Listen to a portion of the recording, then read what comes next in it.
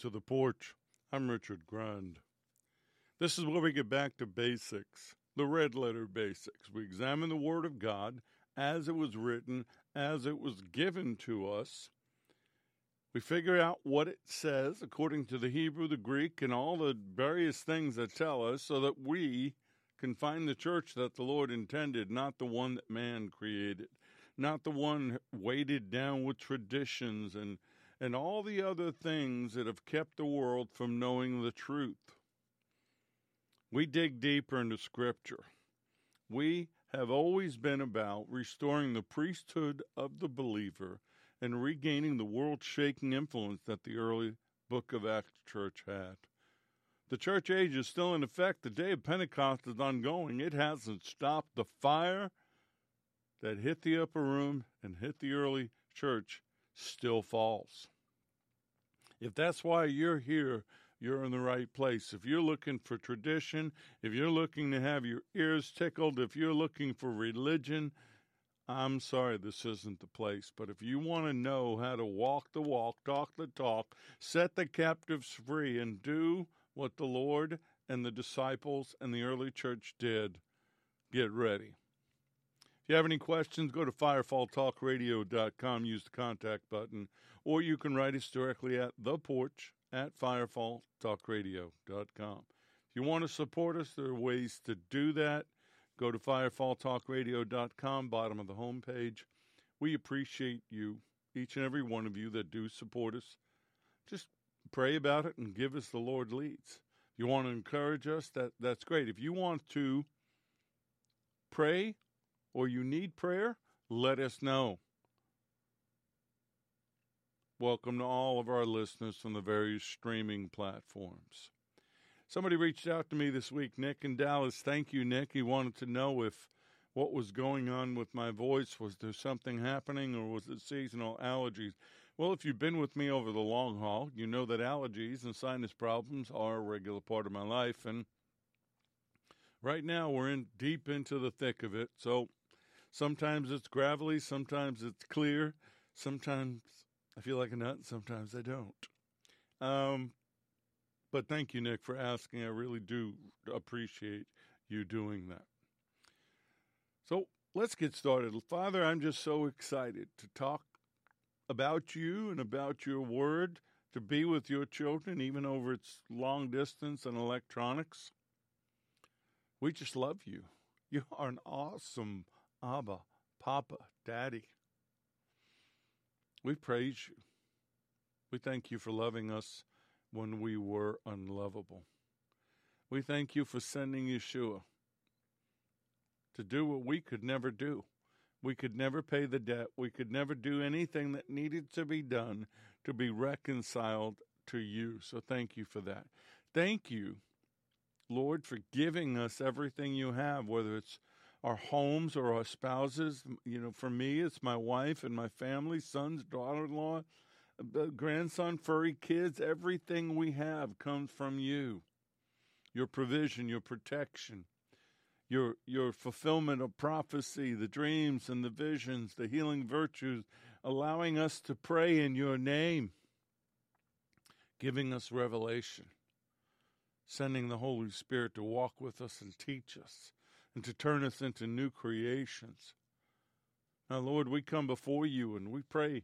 We pray first for Jerusalem, the peace of Jerusalem. May they prosper who love you, as you say in Psalm 122, verse 6. We pray for America. Lord, we know that there are things that are wrong and there are things that are right, but we are your people and we're asking you to intervene and to bless us, correct us, fix what needs to be fixed, no matter how you need to do it. We pray for all your children that are being persecuted and martyred and all the horrendous things that Hasatan and the fallen and their demonic offspring are doing to your creation. Please, Lord, please empower us to go and to do something about it. But until then, we pray for the fatherless and the widows, the persecuted and the martyred, the poor in spirit, the bound, the oppressed, and those that are victims of injustice. We pray for the innocents, both in and out of the womb. We pray against the slaughter of the innocents. We pray against what Satan is doing with human trafficking and sex trafficking and all the horrible, horrible things he's still allowed to do. Right now, Lord, I pray for your children and for myself for divine wholeness, health, and healing. Let us get back to your divine design. Now, Holy Spirit, wake up the remnant, wake up the children, wake up your church so that we can do what needs to be done, that we can prepare the way, make straight the highway, set the captives free, heal the sick, raise the dead. Bless us, Lord, with what we need to do these things, both heart, mind, body, soul, and spirit, physically, spiritually, financially, whatever it is. You are our provider, Jehovah Jireh. So we believe and we receive right now all that you have for us. We pray our family members into the kingdom. As I pray right now, brothers and sisters, you think about and take before the Lord any family member, friend, somebody that you've been praying for their salvation, and let's call them into the kingdom. Oh, boy. Father, in the name of Yeshua, send your angel, send your spirit, whether dreams, visitations, or somebody showing up and knocking on their door to tell them how much you love them, to break through the darkness, break through all the things that have kept them from you. We claim them. We call them out of the kingdom of darkness into the kingdom of light. Their names written in the Lamb's book of life. And we praise you for it right now. We praise you for this time. We praise you for the technology. And we thank you for the ability to do this. If you agree with me, just say amen.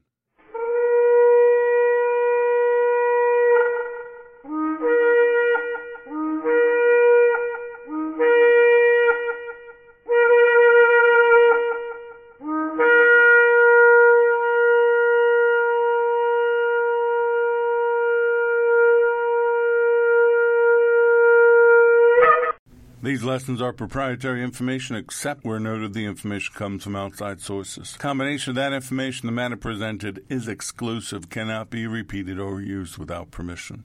The date of this broadcast serves as the registered date of the following information.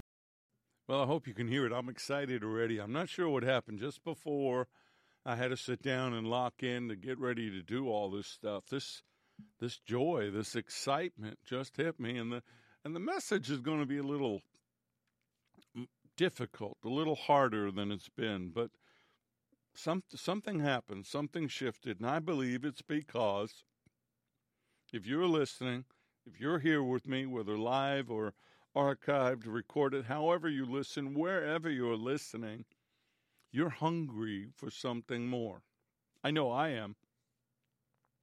We're talking about behaving like a believer in the King of Kings and the Lord of Lords, not some religious figure, not some plaster of Paris statue or image on the wall, the King of Kings and Lord of Lords, the one who rose from the dead, the one who will come back to judge them all and put everything back in place.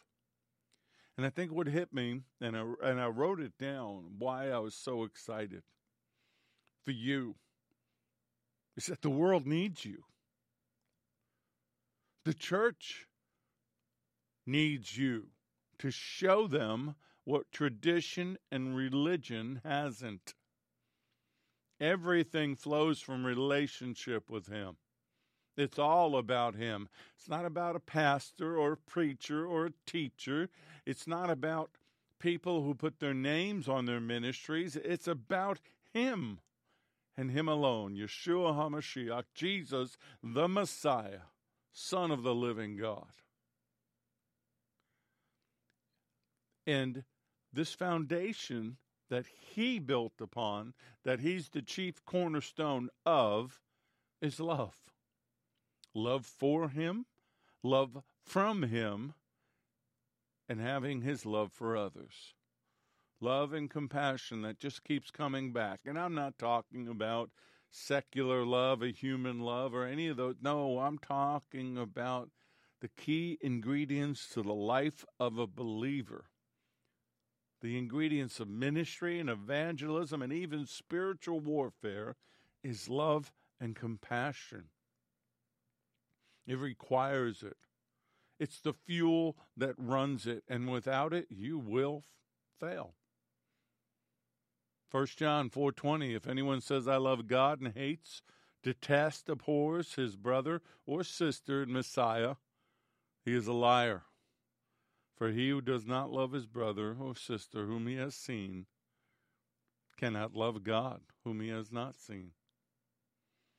If we cannot love, we cannot serve him. This is something I've had to learn along the way. This wasn't an automatic for me.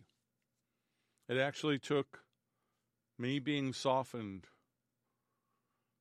some time ago, going through an event, going through some things that really rocked me and shook me and got me to the place that I had to be softened. I had to be taken through the grindstone, if you will. Sometimes he has to do that. So it's a matter of love. It's a matter of the heart. And we've been basing these times together on Romans 12, verses 9 through 13. If your Bible's not open by now, then you must be new to the porch. Something should be open. Your mind, first of all. The Bible, whether physical or digital. I'm going to say this again. If you're not paying attention to the news, you better have a physical Bible. You better have one. Because you may not be able to get online. You may not be able to plug into anything. The Word should already be inside you, but you need a tangible Bible. If you don't have one, if by some bizarre reason you can't afford one, you write to us and we'll figure it out. Let your love be sincere, a real thing. Hate what is evil. Loathe all ungodliness. I got stuck on that word. All ungodliness. Turn in horror from wickedness, but hold fast to that which is good. Love one another with brotherly love as members of one family, giving precedence and showing honor to one another. Never lag in zeal and in earnest endeavor. Be aglow, burning with the Spirit, serving the Lord. Rejoice and exult in hope. Be steadfast and patient in suffering and tribulation. Be constant in prayer. Contribute to the needs of God's people, sharing in the necessities of the saints. Pursue the practice of hospitality. We've been jumping around, I've been hitting key words, but verse 9 is kind of where we're going to be tonight. Let your love be sincere, a real thing, which we've covered. Hate what is evil. Loathe all ungodliness. Turn in horror from wickedness, but hold fast to that which is good. And it's that part, the hate what is evil and hold fast to which is good, that we're going to talk about. It's not going to be a comfortable conversation. At times, it may not be a pretty conversation, but it's one we need to have. Every Friday night, we do Shabbat. We've been doing it for a long time. And we read scriptures, and we give testimonies, praise reports, prayer requests. And this scripture popped up in my app as I was looking for something, and I wanted to save it. It's Romans 13, verses 8 through 10. It says, love fulfills God's requirements. Owe nothing to anyone except your obligation to love one another. If you love your neighbor, you will fulfill the requirements of God's law. For the commandments say, you must not commit adultery, you must not murder, you must not steal, you must not covet. These and other such commandments are summed up in this one commandment. Love your neighbor as yourself. Love does no wrong to others, so love fulfills the requirements of the law. That does not say that those commandments are no longer in effect. What it says is if you love people the way we are told to love, you won't do those other things. You won't murder. You won't steal. You won't covet. You won't commit adultery. See, the law was given as a guideline and a way to avert wrong behavior and choices and to keep us in right relationship with God. Now, we know that it is impossible in our flesh to do so. But they're still there. Those rules are still there. And I see people all the time, especially when I post stuff that refers to this. Well, I'm not under the law. The law is no longer in effect. I said, no. You need to go back and see what Paul said. The law was a pattern and an example to show us until Messiah came. But those rules are still in effect for the world, and essentially they're still there for us. So go with me to Exodus chapter 20 really quickly. And let's take a look at what we call the Ten Commandments and why God put them there. Because they will form a foundation or a fabric to how to behave properly. And I like the heading says 10 Commandments for the Covenant Community. That's us. It was Israel. Israel was the first covenant community. But we've been grafted into that vine, and even more so, we've been given the Holy Spirit inside of us. The Ruach HaKodesh, the Spirit that raised him from the grave, is in you and I. Then God gave the people all these instructions. I am the Lord your God who rescued you from the land of Egypt, the place of your slavery. You must not have any other God but me. You must not make for yourself an idol of any kind or an image of anything in the heavens or on the earth or in the sea. You must not bow down to them or worship them. For I, the Lord your God, am a jealous God who will not tolerate your affection for other gods. I lay the sins of the parent upon the children, and the entire family is affected, even children into the third and fourth generation of those who reject me. But I lavish unfailing love for 1,000 generations on those who love me and obey my commands. You must not misuse the name of the Lord your God. The Lord will not let you go unpunished if you misuse his name. Remember to observe the Sabbath day by keeping it holy. You have 6 days each week for your ordinary work, but the seventh day is the Sabbath day, dedicated to the Lord your God. On that day, no one in your household may do any work. That includes you, your sons, your daughters, your male servant, female servant, your livestock, and any foreigners living among you. For in 6 days the Lord made the heavens, the earth, the sea, and all is in them. But on the seventh day he rested. That's why the Lord blessed the Sabbath day and hallowed it. He set it apart as holy. Now we get into some do's and don'ts. Honor your father and mother. Then you will live a long, full life in the land your Lord God is giving you. You must not murder. You must not commit adultery. You must not steal. You must not testify falsely against your neighbor. You must not covet your neighbor's house. You must not covet your neighbor's wife, male or female servant, ox or donkey, or anything else that belongs to your neighbor. When the people heard the thunder and the loud blast of the ram's horn, and when they saw the flashes of lightning and the smoke billowing from the mountain, they stood at a distance, trembling with fear. And they said to Moses, You speak to us and we will listen, but don't let God speak directly to us or we will die. Don't be afraid, Moses answered them, for God has come in this way to test you, and so that your fear of him will keep you from sinning. As the people stood in the distance, Moses approached the dark cloud where God was. God wants to speak directly to us, but he gives us direction and warnings so that we won't sin. He tells us, don't do this, or you can do that. Don't sin. Nobody wants to talk about sin. Nobody wants to talk about do's and don'ts. They want to talk about grace, forgiveness, and everything's built upon rules. God's kingdom is a kingdom of order and decency. It's a kingdom of rules. It's a kingdom of commandments.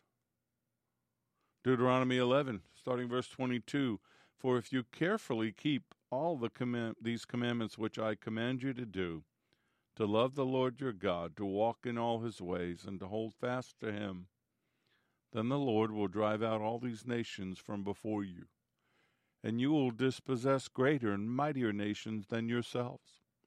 Every place on which the sole of your foot treads shall be yours, from the wilderness and Lebanon, from the river Euphrates, even to the western sea shall be your territory.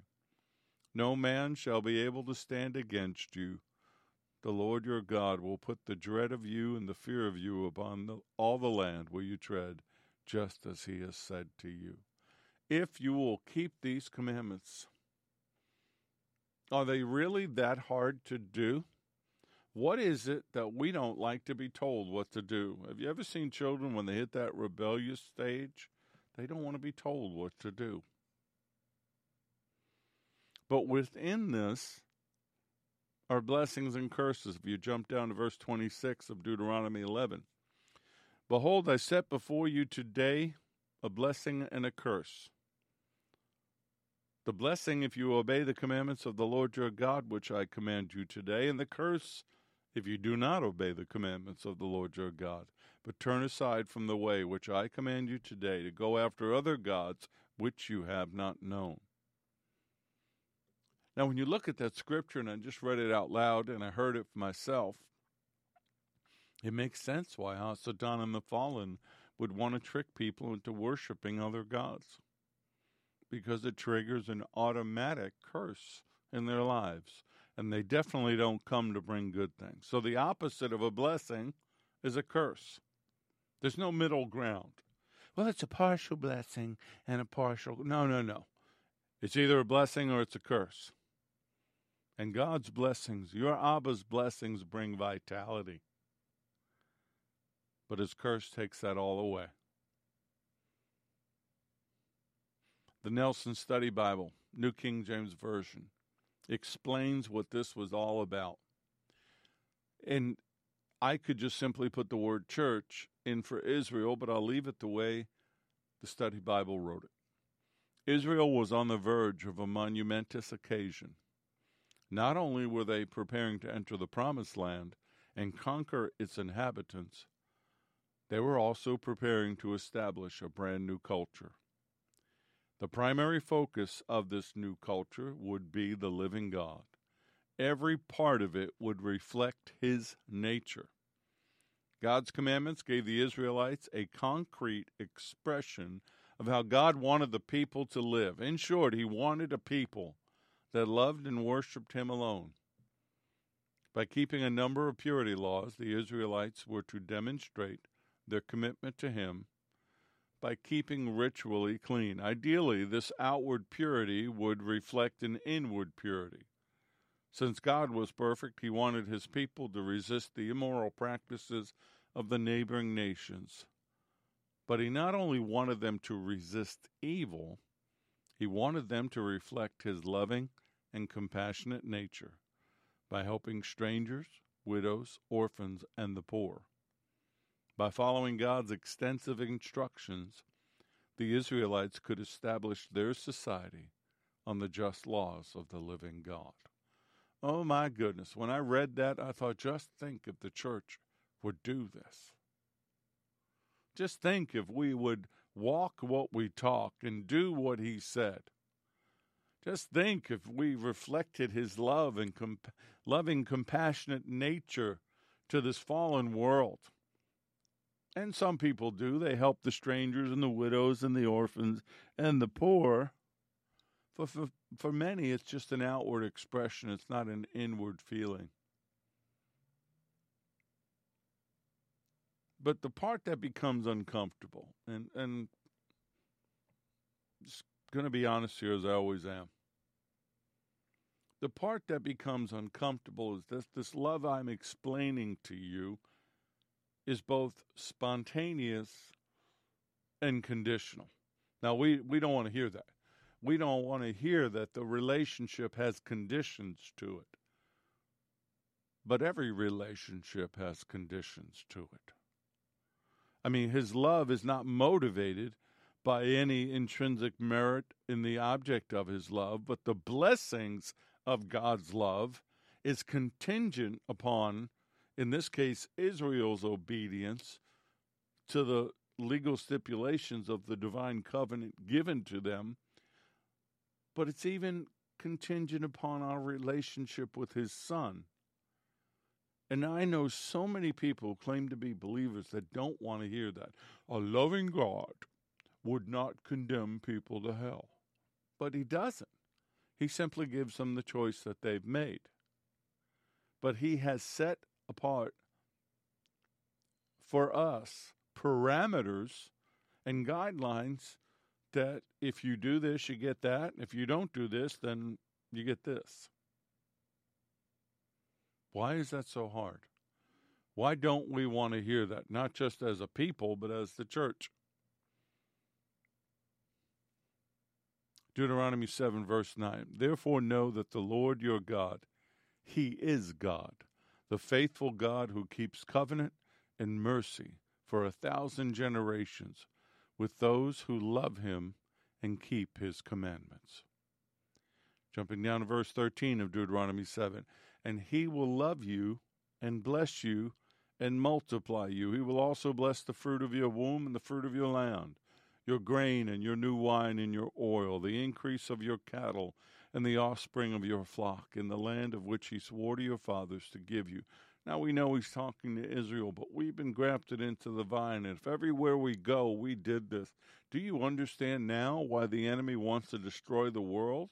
He wants to destroy the land. He wants to take away your ability to multiply, to feed yourself. The enemy wants you indebted to him so that you are not in covenant relationship with God. Well, I'll just say it real clear. I don't care what the enemy wants. God's love is exclusive. And it's the only appropriate response to what he's done for us, what he's willing to do for us, and this covenant that he gave us, especially the one sealed in the blood of the Lamb. And it requires absolute loyalty. One of my pet peeves, and you know it because I talk about it a lot, is if I'm on social media and I see somebody who claims to be a believer and they are posting quotes from, first of all, other religions, quotes from false teachers, quotes from secular humanistic books or worse, New Age books, and acting as if that knowledge came from God, or telling you things that have no basis in the Word or in the nature of the living God. And I want to scream at them, but I know I can't. And I pray for them. But I realize they don't really know him. Because when you know him, when you love him the way I'm talking about, it's absolute. It's totally loyal. And you will not commit spiritual adultery with any other God, any other teaching, any other thought pattern. If you really know what he did for you on the cross, why? Why would you whore yourself like Israel did over and over and over with the lying, false teachings and everything the enemy's still doing thousands of years later?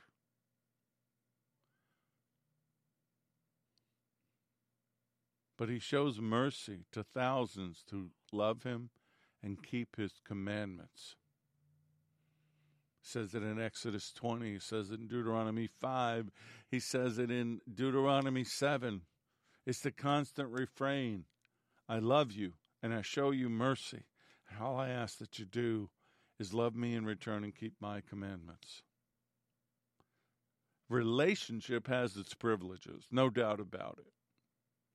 But we demean him and his blessings when we water down the requirements to have them. But yet we do it in the world. You want to join a club, you got to adhere to the rules. You got to sign an agreement. There's so many things in marriage. There's so many things that we say, oh, okay, yeah, I'll do that, and I'll abide by these requirements. But then when it comes to God and the Bible or this relationship, oh, no, you're just supposed to love me as I am. Well, he does love you as you are. And as I was taught way back 33 plus years ago, but he loves you too much to let you stay that way. His ultimate goal is to bring you to the best that you can be. So the desired human response to God's love and the command to love in return should come from your whole being. Deuteronomy 6:5. You shall love the Lord your God with all your heart, with all your soul, and with all your strength. Now, isn't it interesting? I'm talking about not sinning. I'm talking about abhorring and avoiding and turning away from evil, but it's based upon what? Love. If you love him with all your heart, with all your soul, and with all your strength, this won't be a problem. It's when the other affections of the world and other things and your own desires seep in there. Psalm 31, verses 23 and 24. Oh, love the Lord your God, all you his saints, for the Lord preserves the faithful, and he fully repays the proud person. Be strong and let your heart take courage, all you who wait for and hope for and expect the Lord. This suggests that the love relationship between God and his people is as much an act of the will as it is an emotion of the heart. Choose to love.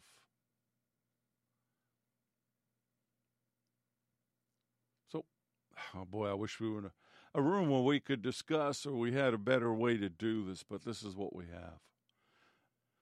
I'm going to say something, and I want you to think about it, and I want you to make notes for yourself. Hopefully you're doing that. Hopefully you're taking notes. Hopefully you're thinking about what is said. Some of you tell me you download it, and you listen again, and you go over things, and that's great, and that's why I do all this. But when you think about God's love for you, how do you feel? Do you feel it? Do you believe it?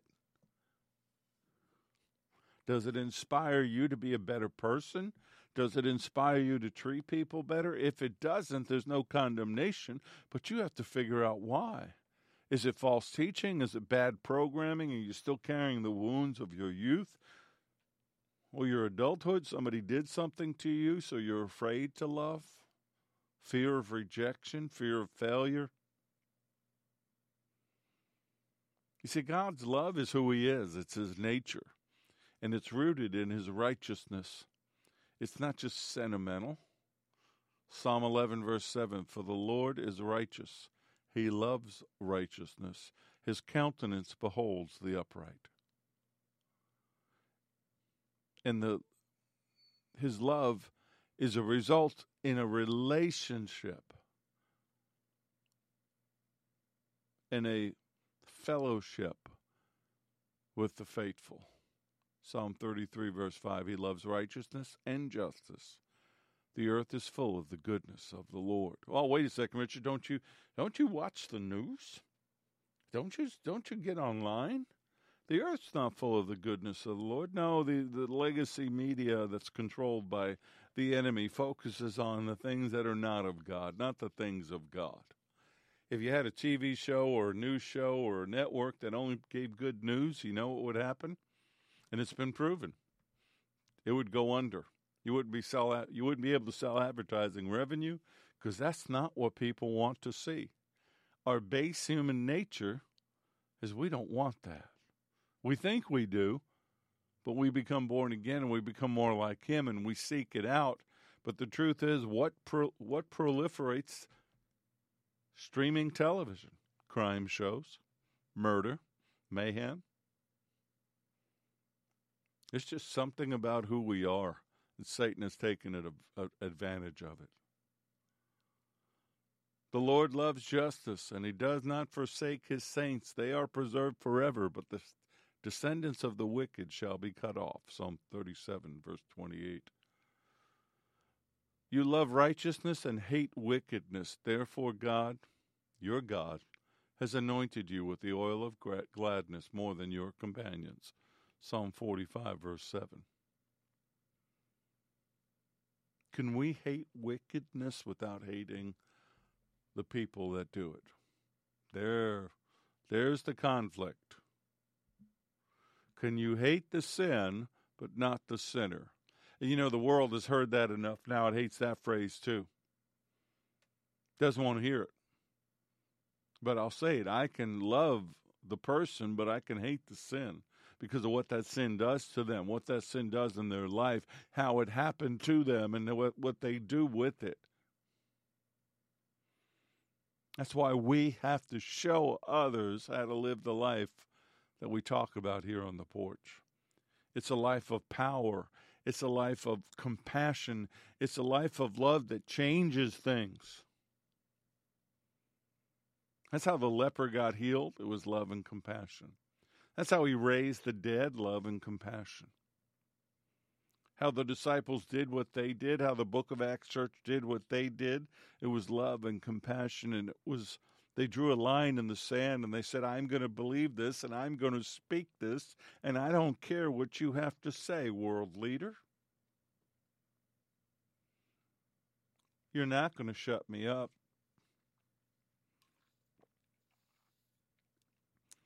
A school district in Texas today, or I think yesterday or Monday, sent out an order for like 50 books to be removed from all libraries.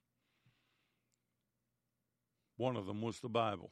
Somebody complained about it. Another was the story of Anne Frank. No, nobody wants to hear about that. They don't want to hear about the truth. They don't want to hear about the ugliness of the world. They don't want to hear about the answer to the ugliness of the world. We have to hold our ground. And we've got to show them this. See, God's true people love his law. I didn't always understand this, and this is new for me. What I'm about to say to you is something I've learned over maybe the last decade or so, or not learned as much as understood. But the true people of God love his law, and I'll explain why. Psalm 119, verse 47, I will delight myself in your commandments, which I love. Verse 48, my hands also I will lift up to your commandments, which I love, and I will meditate on your statutes. Psalm 119, verse 97, oh, how I love your law. It is my meditation all the day.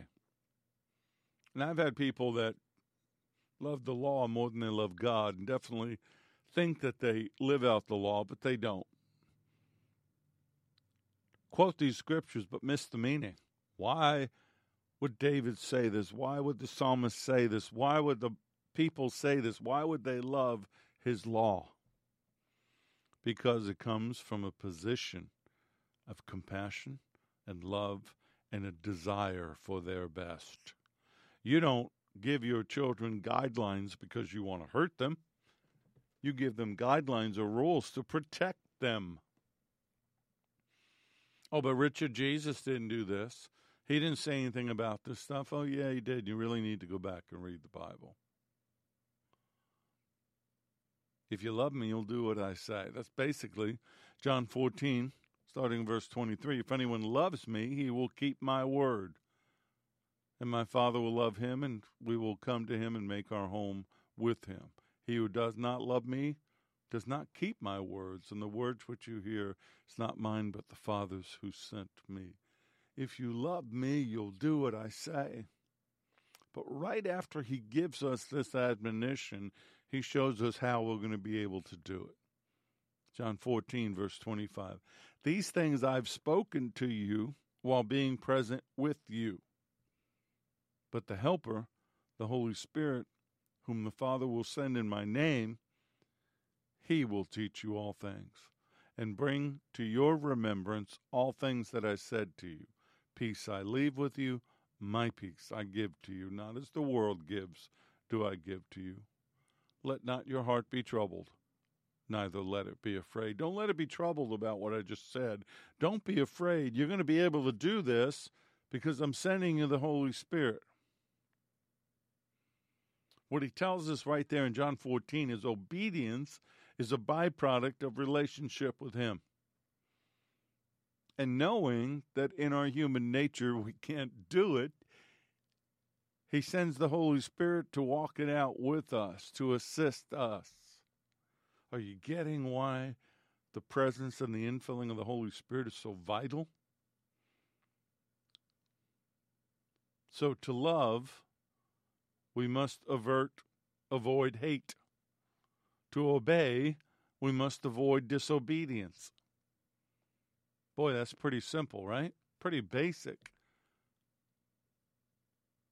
Satan's kingdom is the polar opposite of God's kingdom. It is a complete counterfeit.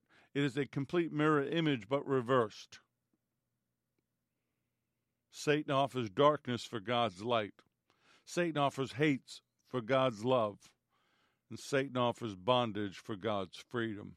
And I can't believe how many people line up for what Satan offers. Oh, I can't do this love thing. I can't do this Jesus, Yeshua thing. I'm born again. Don't say that term to me. I was dunked, sprinkled, slapped. I've kneeled. I've done this. I've done that. I don't need to do all that stuff. And then they line up like lambs to the slaughter. This remarkable covenant of love that he's given us causes God to save the righteous, and in doing so sing over them with gladness. Zephaniah 3:17. The Lord your God is in the midst of you, a mighty one, a Savior who saves. He will rejoice over you with joy. He will rest in silent satisfaction, and in his love he will be silent and make no mention of the past sins or even recall them. He will exalt over you with singing. Satan does just the opposite. He condemns you. He reminds you of your past. And God, no, the Lord doesn't do that. He sings, he exalts. It's under the blood. It's been forgiven. It's not in the book anymore, the book of life. It's blotted out by the blood. But the kingdom of darkness doesn't want you to experience that love. The world which serves the kingdom of darkness doesn't want you to experience that love, because that love sets the captives free. That love inspires you to share the gospel and lay hands and to pray for people and just risk it all. Come out of your comfort zone to do whatever needs to be done to show them God's love. No. Satan doesn't want you to have it, doesn't want you to share it, doesn't want you to tell anybody about it. That's why he inspires disobedience, to keep you from it.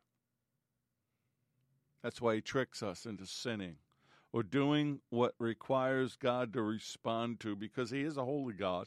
He is a righteous God. If he has set aside these rules, he has to do them. He can't say, well, if you do this, I'm going to do that, and then not follow through. That's just not in his nature. Which is why in the scripture it says, turn away. Turn in horror from wickedness. Avert, that means to avoid, to keep from happening, to prevent. So first, let your love be sincere. Let it be a real thing. Hate what is evil. Loathe all ungodliness, and turn in horror from wickedness, but hold fast to that which is good. He's saying that don't just turn away, but do it in horror. Be repulsed by it.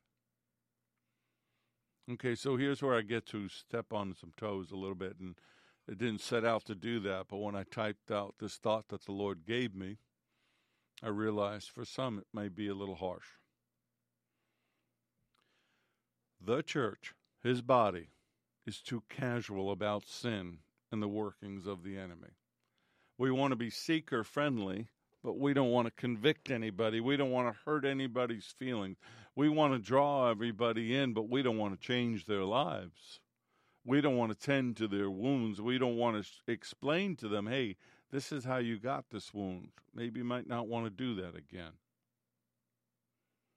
Another variation to abhor that which is evil is to hate, to detest, and to loathe all evil. Abhor in the Bible means to turn oneself away from something as if it were a repulsive, detestable stench. Sin, when you can smell it, or if you're in the presence of a demonic spirit, It's bad. It's like rotten eggs. In my book, The Supernatural Battle, I call it the perfume Eau de Pit because it smells like the pit. Sulfurous. There's nothing good about it. We see it in the world. We see people bound in bondage and sin and whose lives have been destroyed, and they've lost the ability to function and fit into this world. And there's a stench that goes with it. I lived in New York. I rode the subways late at night. I went to high school down in Lower Manhattan. I saw a lot of this. Never understood what it was. I saw people in a bondage that inside that bondage, inside that rotting clothes and flesh and whatever was a person. A hurting, lost person. I didn't know what he needed then. I do now.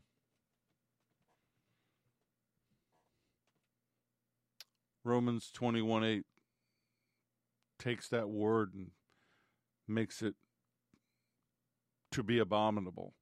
Romans 21:8, but the cowardly, unbelieving, abominable, murderers, sexually immoral, sorcerers, idolaters, and all liars have their part in the lake which burns with fire and brimstone, which is the second death. Now, why would he do that? Because anything that I just mentioned is not of God, has nothing of him in it, and is primarily inspired by Satan and the fallen and the kingdom of darkness. So why don't we want to talk about this? Well, it's uncomfortable, Richard. It's not fun. It's not pretty. Well, if you get in a ministry, things are not going to be pretty. They're not going to be always comfortable. Well, I'm not in ministry. Yeah, you are. Every day of your life. If you're going to go make disciples of all men, if you're going to tell them about the Lord, you're in ministry. You're an evangelist from the moment you wake up to the time you go to sleep, whether by word or action. In the Dictionary of Bible Themes, the word evil means the presence of corruption, malevolence, and depravity in the world, opposed to God's nature and will.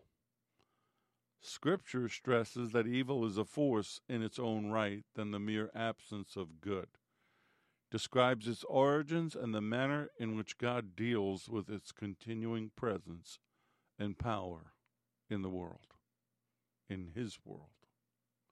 Well, we know where evil comes from. We know who the evil one is. We know what the outcome of evil and what he's doing. We see it. We know what the word says. But will we ever do anything about it? That's the question. And I don't mean doing what I do with SRT and confronting things and all. That's not what I mean. Will we ever walk a walk that is so righteous and so committed to our Abba Father that there is no room for this in our lives? There's no tolerance for it in our families and in our bodies, which we call church, the fellowships. Nobody wants to offend anybody. Nobody wants to challenge anybody. Nobody wants to call it out for what it is. Because if you do, the crowds leave, the offering goes down, and then they can't pay the rent or the insurance or whatever on the giant monstrosity they just built. No, we've been called to keep our heart with all diligence, for out of it spring the issues of life. So put away from you a deceitful mouth, and put perverse lips far from you. Let your eyes look straight ahead, and your eyelids look right before you. Ponder the path of your feet, and let your ways be established. Do not turn to the right or the left. Remove your foot from evil. That's Proverbs 4:23 through 27. This word sin is simply anything that's against God. It's evil actions from a spiritual perspective, not just against humanity or society or others or ourselves. It's ultimately against God. It has one source and one source alone. See, for me, doing this study and all the work and seeing the scriptures and tying it all together, I understand now why they loved, or you should love, his law. Because it keeps you safe. It keeps you protected. It keeps the enemy from you. It's the standard for human behavior. Sin is missing the mark or failing in our duty. Romans 3:23, for all sinned and fall short of the glory of God. So as a lawgiver, he has set limits to our freedom. So if you overstep those limits, you're in transgression, you're in rebellion, you've been trespassing upon his grace, you've incurred a response to that, you've stepped out of his appointed way, and you've wandered into forbidden ground. That's not that hard to understand. But when you meditate on his word and you understand that his love inspires him to warn us not to do the things which put us in the enemy's camp. So we're called to love the things of God and the people of God and love those who need God. But we can't do that if we love the world or the things in the world. So he says, don't do that. Don't love the things of the world or the things in the world. Because all those things are passing away, but he is forever. And if you love the world or the things in the world, then what you've done is your eyes, your flesh, the devil, everything's taken over your gaze, your focus. Which leads us to how that scripture ends. It leaves us only one choice. Cleave to that which is good. Cling to that which is good. Be cemented and glued to the good. Because if you do good, you're acting in a way designed to benefit others, which is where we started, a characteristic of God. He inspires, requires, and enables us to do good, even though it's contrary to the basic human sinful nature. Salvation doesn't come from good works, but once obtained, it leads to them. This is really pretty simple. It's pretty basic. Romans 13, starting verse 12. And please, I know I say this, and you should have been listening to me already. But if your mind's wandered off to your smartphone or your emails or somebody sent you a text, stop just for a second. The night is far spent. You see that, right? The day is at hand. Therefore, let us cast off the works of darkness, and let us put on the armor of light. Let us walk properly as in the day, not in revelry and drunkenness, not in lewdness and lust, not in strife and envy. But put on, Adonai Yeshua HaMashiach, put on the Lord Jesus, the Messiah, and make no provision for the flesh to fulfill its lust. Don't do anything that puts you in the enemy's camp. Don't do anything that gives the enemy ground in your life. The war between light and darkness is already won. It happened on Calvary. We've been empowered when he rose from the dead and sent back the Holy Spirit and gave it to us to continue that victory. So let's behave in such a way that shows that. Let's behave in such a way that we can help others to see it. Remember I said in the beginning, the world needs you because through us, he can turn them away from destruction and towards the freedom of salvation. He is their only hope, and we're the ones to show them. Oh, Father, we love you. And maybe in our human minds, our finite minds, we really don't understand how much you love us. But we want to try. Holy Spirit, help us. Heal those wounds. Heal the rejection. Heal the words. Heal all the things that the enemy has done through others parents, spouses, friends, loved ones, even strangers. And Lord, as I pray, I speak to that spirit of rejection, which I know so well and actually caused me to do a lot of the things I did. The Lord loves you with an undying love. But Yeshua loved you so much that he died for you. You've never been rejected. It was all a lie. Be healed in the name of Yeshua. Father, help us. Help us to be what you need us to be in this time. Help us to be the shining light to glory. Help us to lead people home. Set the captives free. Walk in liberty. Behave like a believer in Yeshua, King of Kings, Lord of Lords. Help us to inspire others to find this freedom, to find this hope, to understand your word, and to love it, and to meditate upon it, and to want to hear it. Lord, I know for me, I get excited about it because your words are life. Everything you've given us is empowered by the creative power of the universe inside of us, the spirit that raised you from the dead.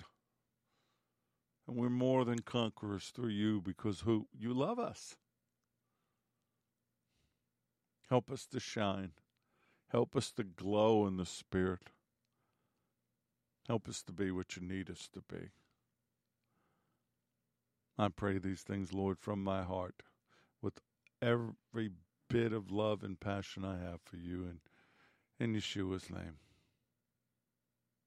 And if you agree with me, just say amen. You have these to download. You have these to listen to.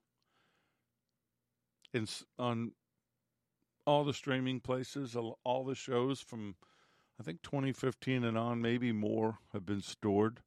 But we're getting to the point in the accumulation of Bible studies and other things we've done where the older ones are going to start being dropped off, deleted.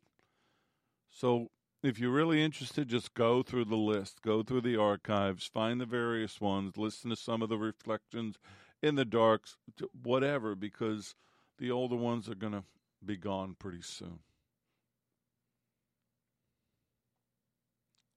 And I pray for you. I really do. Each and every day I pray. So let me bless you. Actually, may the Lord bless you and keep you. May the Lord make his face shine upon you and be gracious to you. May the Lord lift up his countenance upon you and give you peace. Give you shalom. I'm Richard Grund. This has been The Porch on Firefall Talk Radio.